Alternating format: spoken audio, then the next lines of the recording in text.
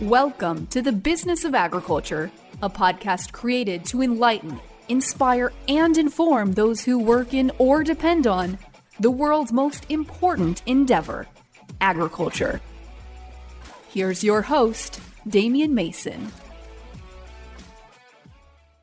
Greetings. Hey, welcome to the Business of Agriculture podcast. It's me, Damian Mason, with a great show for you today because I've got a great guest. If you are doing anything on social media, you've probably seen this guy. His name is Jason Mauck. He's an Indiana agricultural entrepreneur, I'm going to call him. He's a little outside the box thinker, if you will. But, you know, that's almost become too cliche, outside the box thinker. We're going to talk about customers instead of acres. We're going to talk about shifting from commodity mindset. We're going to talk about the business of agriculture from a completely different peripheral view, if you will, and that's why he's here to help us. By the way, welcome to the show, Jason. Thanks, Damian. All right, before we get to hear from the brilliance of Mauck, we're going to make sure to remind you that this episode is brought to you by Harvest Profit. Harvest Profit is a software solution that will help your ag enterprise be more profitable. You've got inputs, you've got outputs, you've got acres, you've got land, you've got all these resources to manage. Why are you trying to do that with a manila folder and a pad of paper? Granted, I'm a pad of paper guy. Get yourself the right software solution for the money side of your business.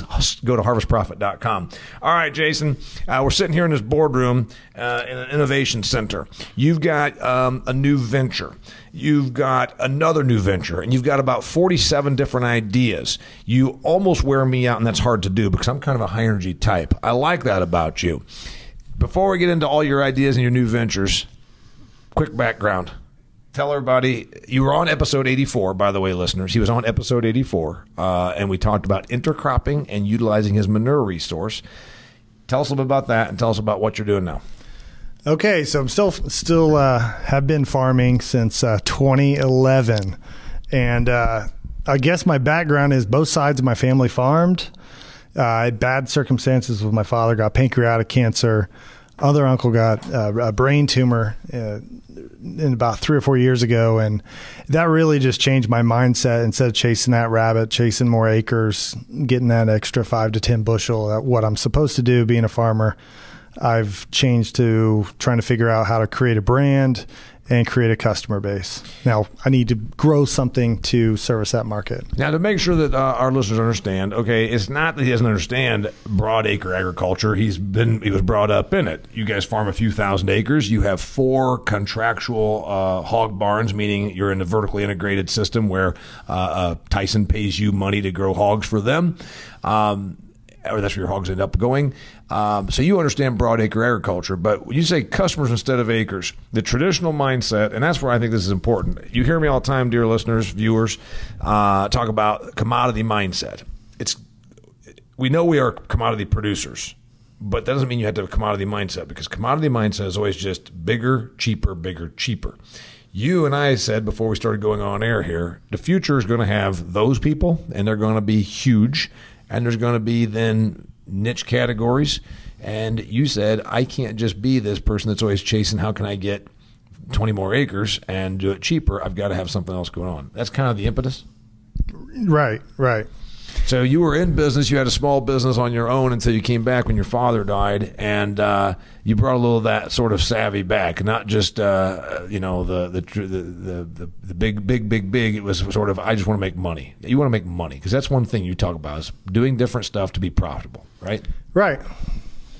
You and I both said before we got on air here, commodity mindset people go to the FSA office and sign up for the program and then say, I'm going to grow corn and soybeans. You said, I'm going to grow soybeans, but put wheat in between the rows. What the hell's that all about? Yeah, I guess I didn't answer your question very good earlier. So it started being a landscaper, going to farming. I didn't understand the clean slate idea, because sunlight is the main reason why we farm, the reason for our existence, if you will. So how can we, maximize that? So that's what really started different thoughts, was starting to experiment on my farm and share that, and then going around talking to people has really, I think the biggest value that you create when you are kind of innovative and share that stuff is the network and the people that are willingly come to you for and share their ideas.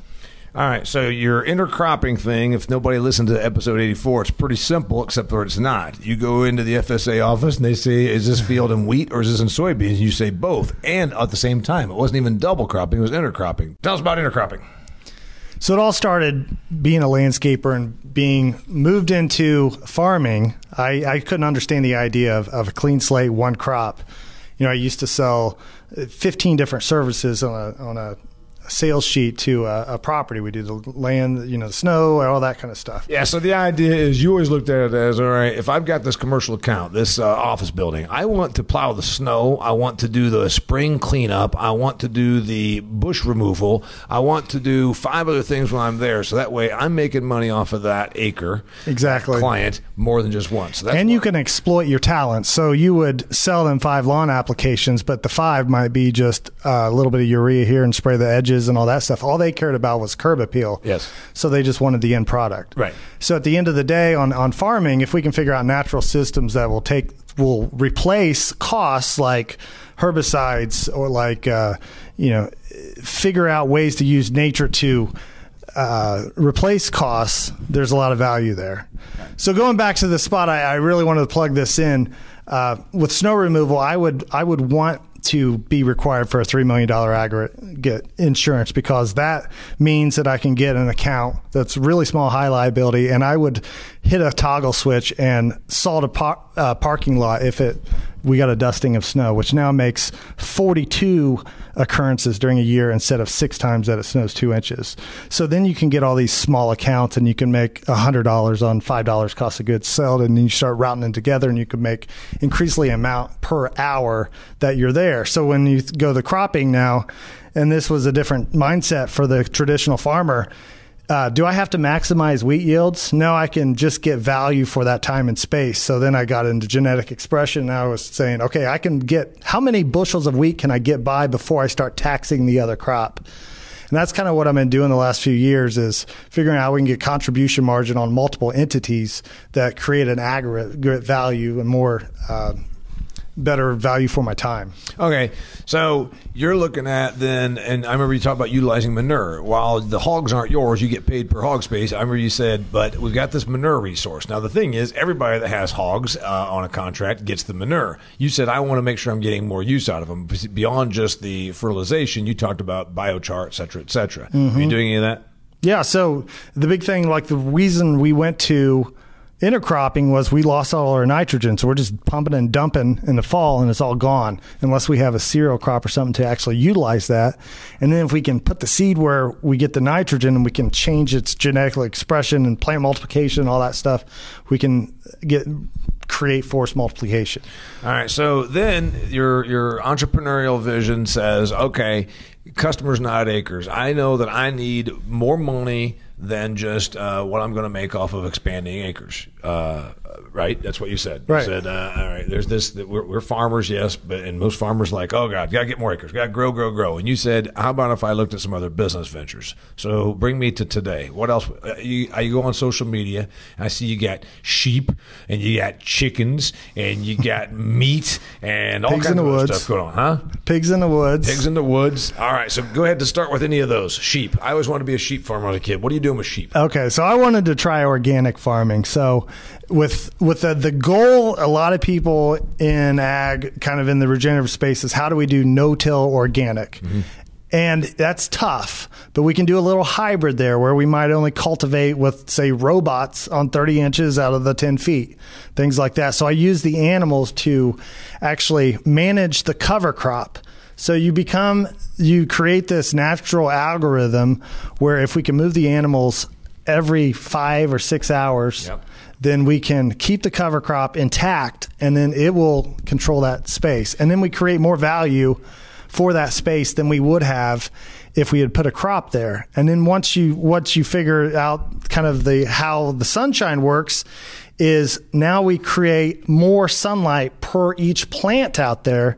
So like I can put twice as much popcorn down the row and all the leaves collect sunlight. So now I can get 2 ears on there and have 500 birds on an acre and move that manure around, and then I can sell each bird for $20. So you can start packing in more value on that acre when you start stacking the entities and cross leverage. All right, so you started by saying, okay, part of our 3,000 acres, we're going to do this experiment. So you went out and you said, okay, what, 20, 30, 50 acres that you said I'm going to play with. Yeah. And you started by planting a cover crop. And then you said, I'm going to, on this cover crop then, because you're getting... What the benefit of the cover crop is that it's feeding the soil, but you're not making any money on that cover crop. Right. So let's turn it into feed. So you said, all right, now to make money off of that cover crop, I'm going to feed it. So the other idea is, if it doesn't matter if it's a cover crop, pure, don't use that word, but it doesn't matter if it's pure or if it's a weed. The animals eat it regardless. Uh-huh. So what's the difference? You just need to have something managed that in between there. Okay. But answering your question, I have about, I think 14 or 15 different projects I had going this year. I had a couple interns that would go around and manage things. But we purchased Muncie Meats and closed July 1st. And the whole reason why I was really looking for a meat company is you drive in any direction, it's corn and soybeans, and where's that corn and soybeans going? It's got to be fed to an animal. It's going into an animal. Or go to an ethanol plant or a biodiesel plant. But my listeners already know that my prediction is we're going to see an end to biofuels probably in about 10 years from now, because electric cars don't need fuel. Yeah. But here's the thing. So you're growing these pigs in the woods, and you're growing these sheep into cover crops, and you said, I think there's going to be a market for more specialized meat, small meat, local meat, et cetera, et cetera. And then you said, I'm going to continue to grow my empire. Now, where do those go? Where did those go right now? Because you talked about selling them direct to the consumer. Yeah, so they go into our retail truck that we converted from Muncie Meats, and we had a 5-acre patch with sweet corn and pumpkins. We turned it into you pick sweet corn patch, you pick pumpkin patch. We did a lot of fundraisers for school, and we would sell that local meat there. And then the other thing we're working on is our automated farmers market. And we've got a spot. Wait a minute. You're getting ahead of yourself here. Okay. You talk about dollars. You and I both like to make money. A friend of mine always told the story about the guy that worked in the factory with him that said, I don't really care what I'm making per hour as long as I'm getting lots of hours. That's not what I always think. I think I'd like to not have as many hours, and I'd like to have more dollars per hour. You're saying, okay, I've got the commodity thing down. We know how to grow corn and soybeans here at Mock Farms. And we know how to produce pigs. Now let's do the other little things. When you look at these other things, and you said, I think specialty or value added, you did some pumpkins, and you did some of that. Did you make more dollars per acre on those 5 acres than you did on an acre of soybeans? Tremendously. Yes, right. And now you're saying meat. You looked around and saw that there was a run on meat. There was a little bit of fear in the marketplace of where meat plants are shutting down, and you said, I need to be in the meat business. So in July, you bought a local meat distributor? Yes. All right. And now the next thought is meat processor. Yes. All right. And you're either going to buy or build? We would like to buy. We would inherit some employees with skills. We could buy. We're doing another deal where we've got a mobile unit that will bring back to Muncie Meats to cut and pack and label. All right. So tell me about what happens with the business. You sell to restaurants. You sell to individuals. You sell to whoever. Tell me about the meat business. Yeah. So our motto is your local choice. So we're not going to use fear or anything like that. If you want to get a price point beef, choice prime out of feedlot in Nebraska, that's fine. We've got that. We're going to have local. We're going to have everything. But the existing legacy business model was we're sourcing about 150 restaurants right now with their meat and some fries and that kind of stuff, but mostly restaurant supply. All right. But we are really striving to develop this direct-to-consumer market. Because restaurants are going to be struggling here right now as you and I are recording this. States are shutting down again because of the coronavirus. I was in the restaurant and bar business somewhat in college. I understand it. I know it's a tough racket, and you can't exist at 25% capacity. The politicians don't understand that because they've never run businesses. But a bunch of your restaurant customers are not coming back. That's right. Now you can really dissect the restaurant industry. Pizza place like Pizza King, 125% of sales this year. You go in there, no one's in the shop. It's all going out. Yeah. Mexican restaurants are doing fantastic. So carry out stuff or delivery stuff is actually doing quite well. Yes. People still got to eat. All right, before we get into where Muncie Meats goes and your other entrepreneurial ideas, he's a Crafty Farm guy. And speaking of Crafty Farm people, if you are one, you need to consider your software solution and what your software solution is going to be to make your business more profitable. Go to harvestprofit.com for a free 14-day trial. My buddy Nick Horeb just sold his company, Harvest Profit, to John Deere, but it doesn't matter. It's still going to give you the same product and great service that you've come to expect. Go to harvestprofit.com, harvestprofit.com, and check it out. Also, we're at the midway point of this podcast. I'd like you right now to just think about what makes you comfortable, what makes you happy, what makes you feel good. Things you've always known, right? Like maybe milk and cookies.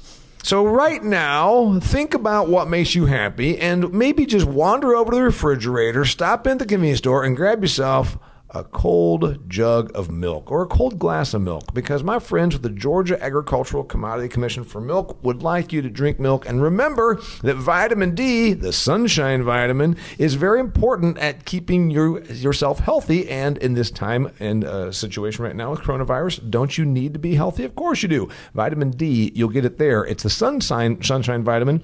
And I'm guessing it's probably not very sunny where you are right now because we're heading into winter. Drink some milk. All right, Jason, you're going to go straight to consumer. I see this as a growth area because everybody and their sister, I just got a text last night, said, can you get me meat? Can you get me meat? Now, the thing is, you can go to the grocery store and get meat. What the hell's going on? Sorry, I didn't. Why is everybody calling us wanting meat when it used to? You can still go to the grocery store right now and get meat, but everybody's wanting it from me or from you or from the place down the road. What's happening?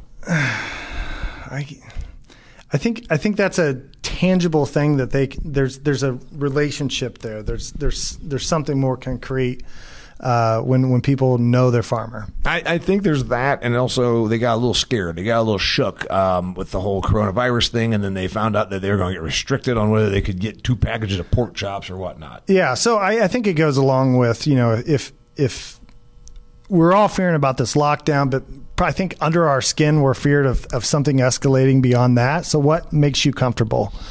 Guns, bullets, and knowing a farmer, right? Or being a farmer. Yeah. If you're a farmer who has a freezer full of beef, pork, deer, chicken, and also firearms, I think you probably are pretty well, right? Probably all right. You're going to get by a few days. Okay, so you're going to see a rise or at least increased interest in consumer demand. What's your plan to go direct to consumer for the meat business? Okay, so our automated farmers market, I'm extremely excited about. So basically what we're doing is creating an ATM machine for meat and local goods. And what we're selling is convenience and quality, is the 20-second experience. So what this AFM is basically, it's similar to an Amazon locker, except it can be frozen, cool, ambient, or hot. Let's just real quickly, there might be somebody listening to this that says, I don't understand what an Amazon locker is. We don't see them much in the Huntington, Indianas of the world, but you'll see them in bigger metro areas. Tell them what an Amazon locker is. So basically, if you lived in a big city and you live on the 78th floor, instead of them taking your mail and your whatever you got on Amazon Prime that day, they'll put it in an Amazon locker where it's secure, and then you go down to the bottom floor and you get your package. And it's not your locker every day, because that would be like a mailbox. It's your locker for the 24 hours until you get it. Isn't that the deal? Yep. It might be your locker right now, and then tomorrow they're dropping crap for me in that locker. Yep. All right. So going back to the time and space. How does one get to that locker, by the way? Does you give you some code or something? Is that the deal? Yeah. So you'll order your order from us. We'll fulfill that order in your locker, and then you'll receive a confirmation code on your cell phone. And how this plays out in the COVID economy is they can take up their cell phone to the center interface, and it will unlock their locker. They'll take their order and get back in their car in 20 seconds or less. We'll disinfect each locker in between each transaction. So if you're wanting to spend Christmas with your family, you probably don't want to intersect hundreds of people before Christmas. People are going to become a little bit safer in there. Germaphobes? Yes. Germaconscious? Okay, so the idea is you're going to put food products in a locker, and they come up there and they have a code, and then they open it. And then once they've used that code, it's a different code for the next customer tomorrow after it's been disinfected, and then it's filled again. So I go in there and I grab me. What am I grabbing?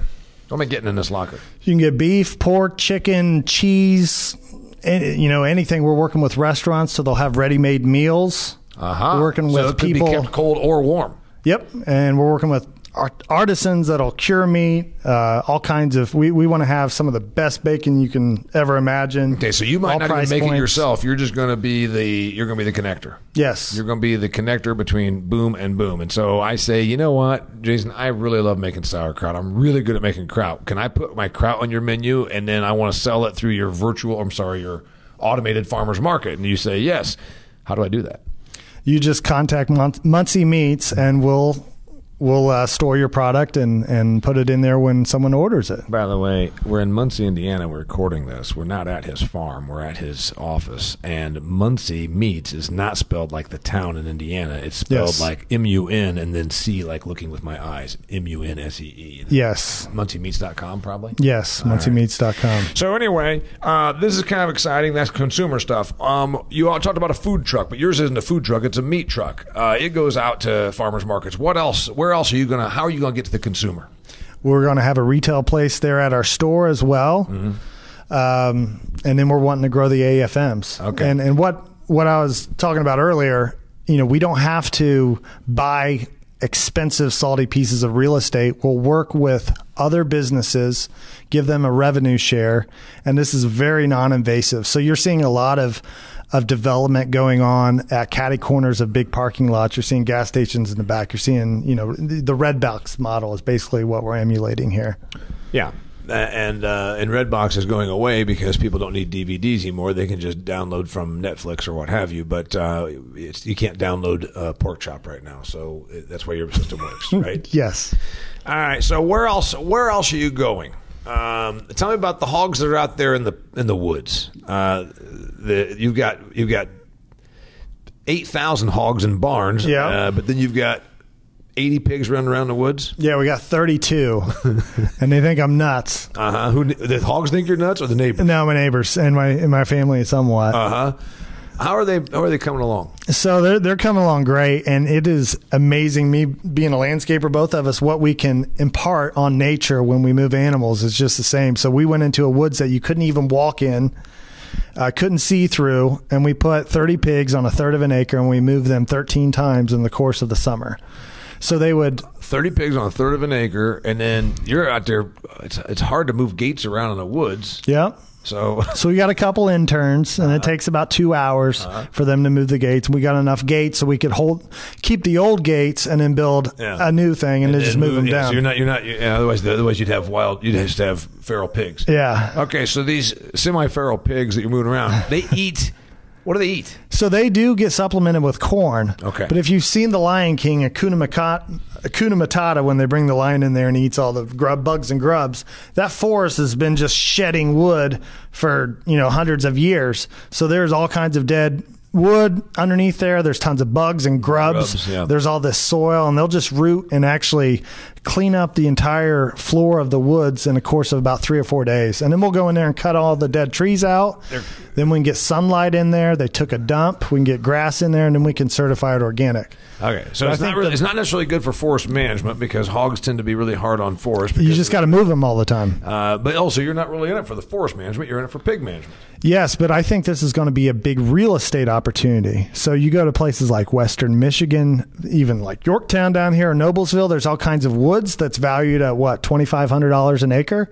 So you could totally take these pigs in here, move them around, follow it with a Harley rake and some grass seed, and guess what? They did all your landscape work for you. So you can turn that scrub ground into $25,000-$50,000 an acre. For a house. So that's where I'm going with that. And the product. There he goes. He's bringing the townspeople out to the country and ruining our country landscape. Okay.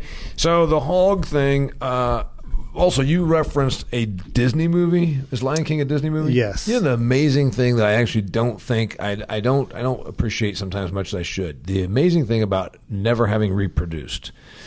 I've never had to watch these Disney movies that everybody tells me about, and these kids movies, and they say, oh gosh, just like in Jumanji, and I'm like, I don't have any clue what you're talking about. Mm-hmm. So anyway, the pig thing, have you taken any of them and put them on, have you butchered them yet? No. All right. They're going next Tuesday. All right. I want to sample one of these. As a guy that knows hogs and has been around farming, when you look at those hogs out in the woods, do they look like something you'd want to eat? For sure. Are they a specialty breed? They're all Berkshires. Yeah, that's the foodie crowd, and I reference it in my book, Food Fear, which, dear listener and viewer, if you're watching this, you see my copy of Food Fear. If you're listening, go to DamianMason.com and buy a copy of Food Fear for the agricultural person in your life. Better yet, you're going to be arguing with somebody over the holidays, if you're allowed to go and have a holiday with your family, right? Only 10 people in California. And they're going to say something stupid. They're going to say something that's so idiotic like, oh, I heard that those farmers are like poisoning us. Instead of hitting them with the ladle and spilling the gravy, just give them a copy of Food Fear so they'll understand the food business. All right, so Berkshires are the popular thing. You're moving them around. You're going to butcher them. Do you have a customer for those Berkshire woods-raised pigs right now? We will. You're not concerned about it. You're just going to hang them, and there they are.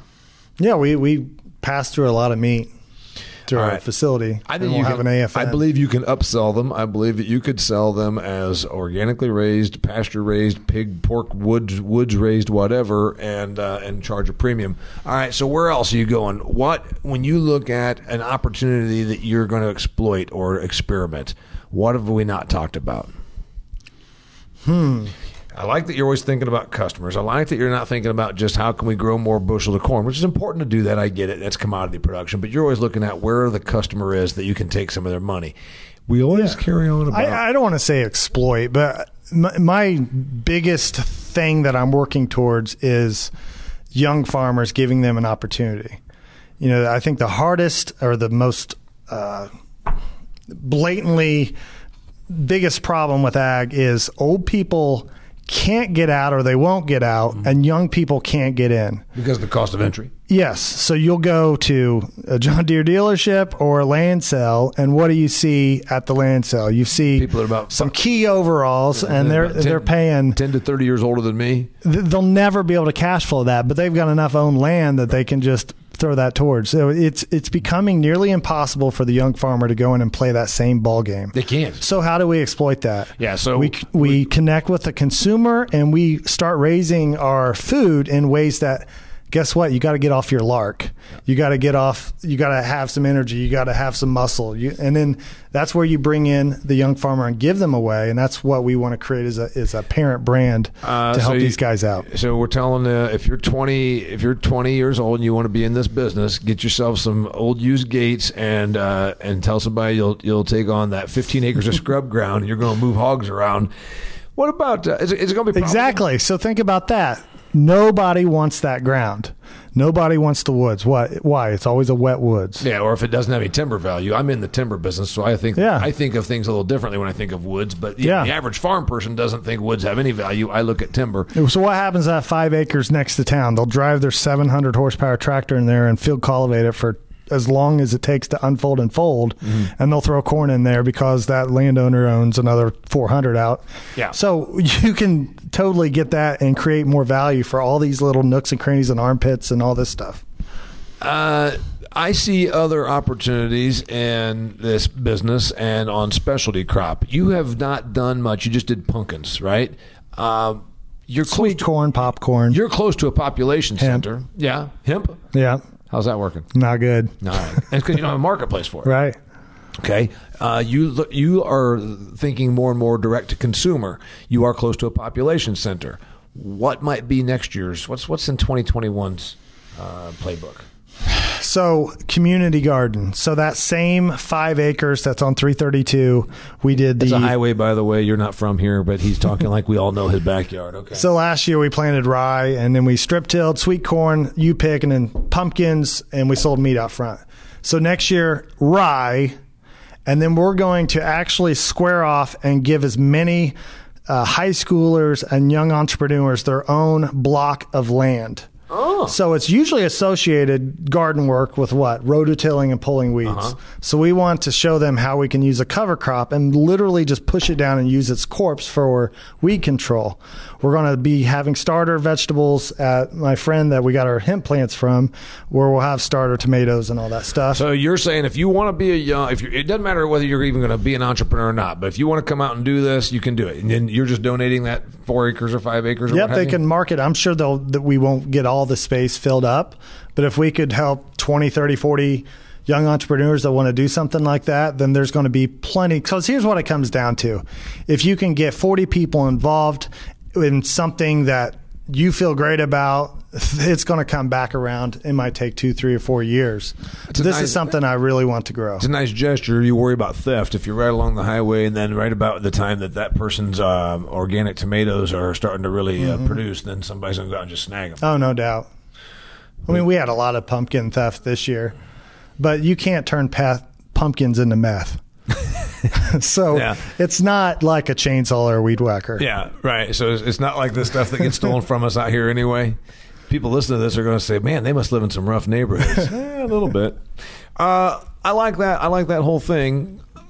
Other entrepreneurial ideas. What is it that you think holds everybody back? I think that I always say commodity mindset.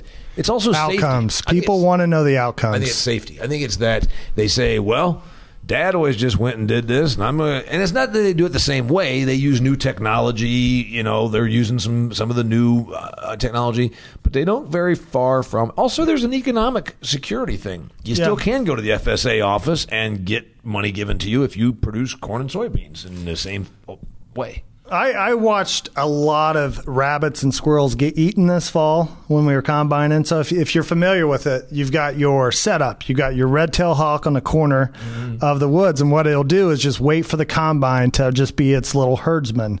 And as you get that 100 acres down to 2 or 3 acres, then what happens? Then the critters are jumping out. They're jumping out. And the birds of prey are feasting. Yes. And then what does a rabbit do? Does it run straight? No, it runs in circles. Why? Because it's scared? It's scared. It has the lizard. They call it the lizard brain. Yeah. And this is what we're all born with, is this fear, the survival fear gland in our, and that's what the big ag and the safety nets and the subsidies and all this stuff feeds on, is this fear.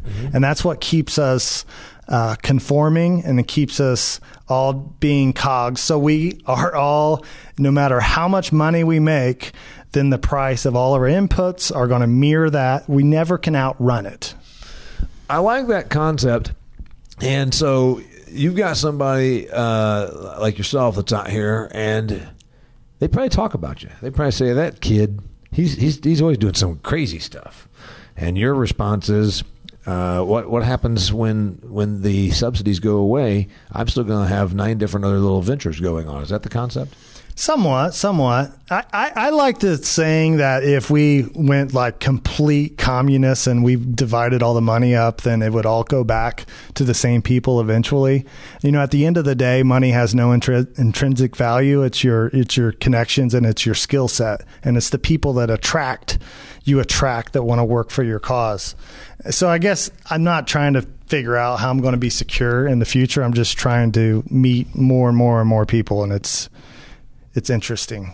I valued our time together today, Damien. Well, I appreciate you saying that. I like people that think differently, that are always kind of pushing me to think about new stuff, and still think about my sauerkraut business and whether I'm going to really make that thing come to fruition. I'll make it happen. You just got to make good sauerkraut. Concern is I just don't know if it's not that I think I can't make it happen. It's just that I don't know if I want to work that hard on a sauerkraut business right now.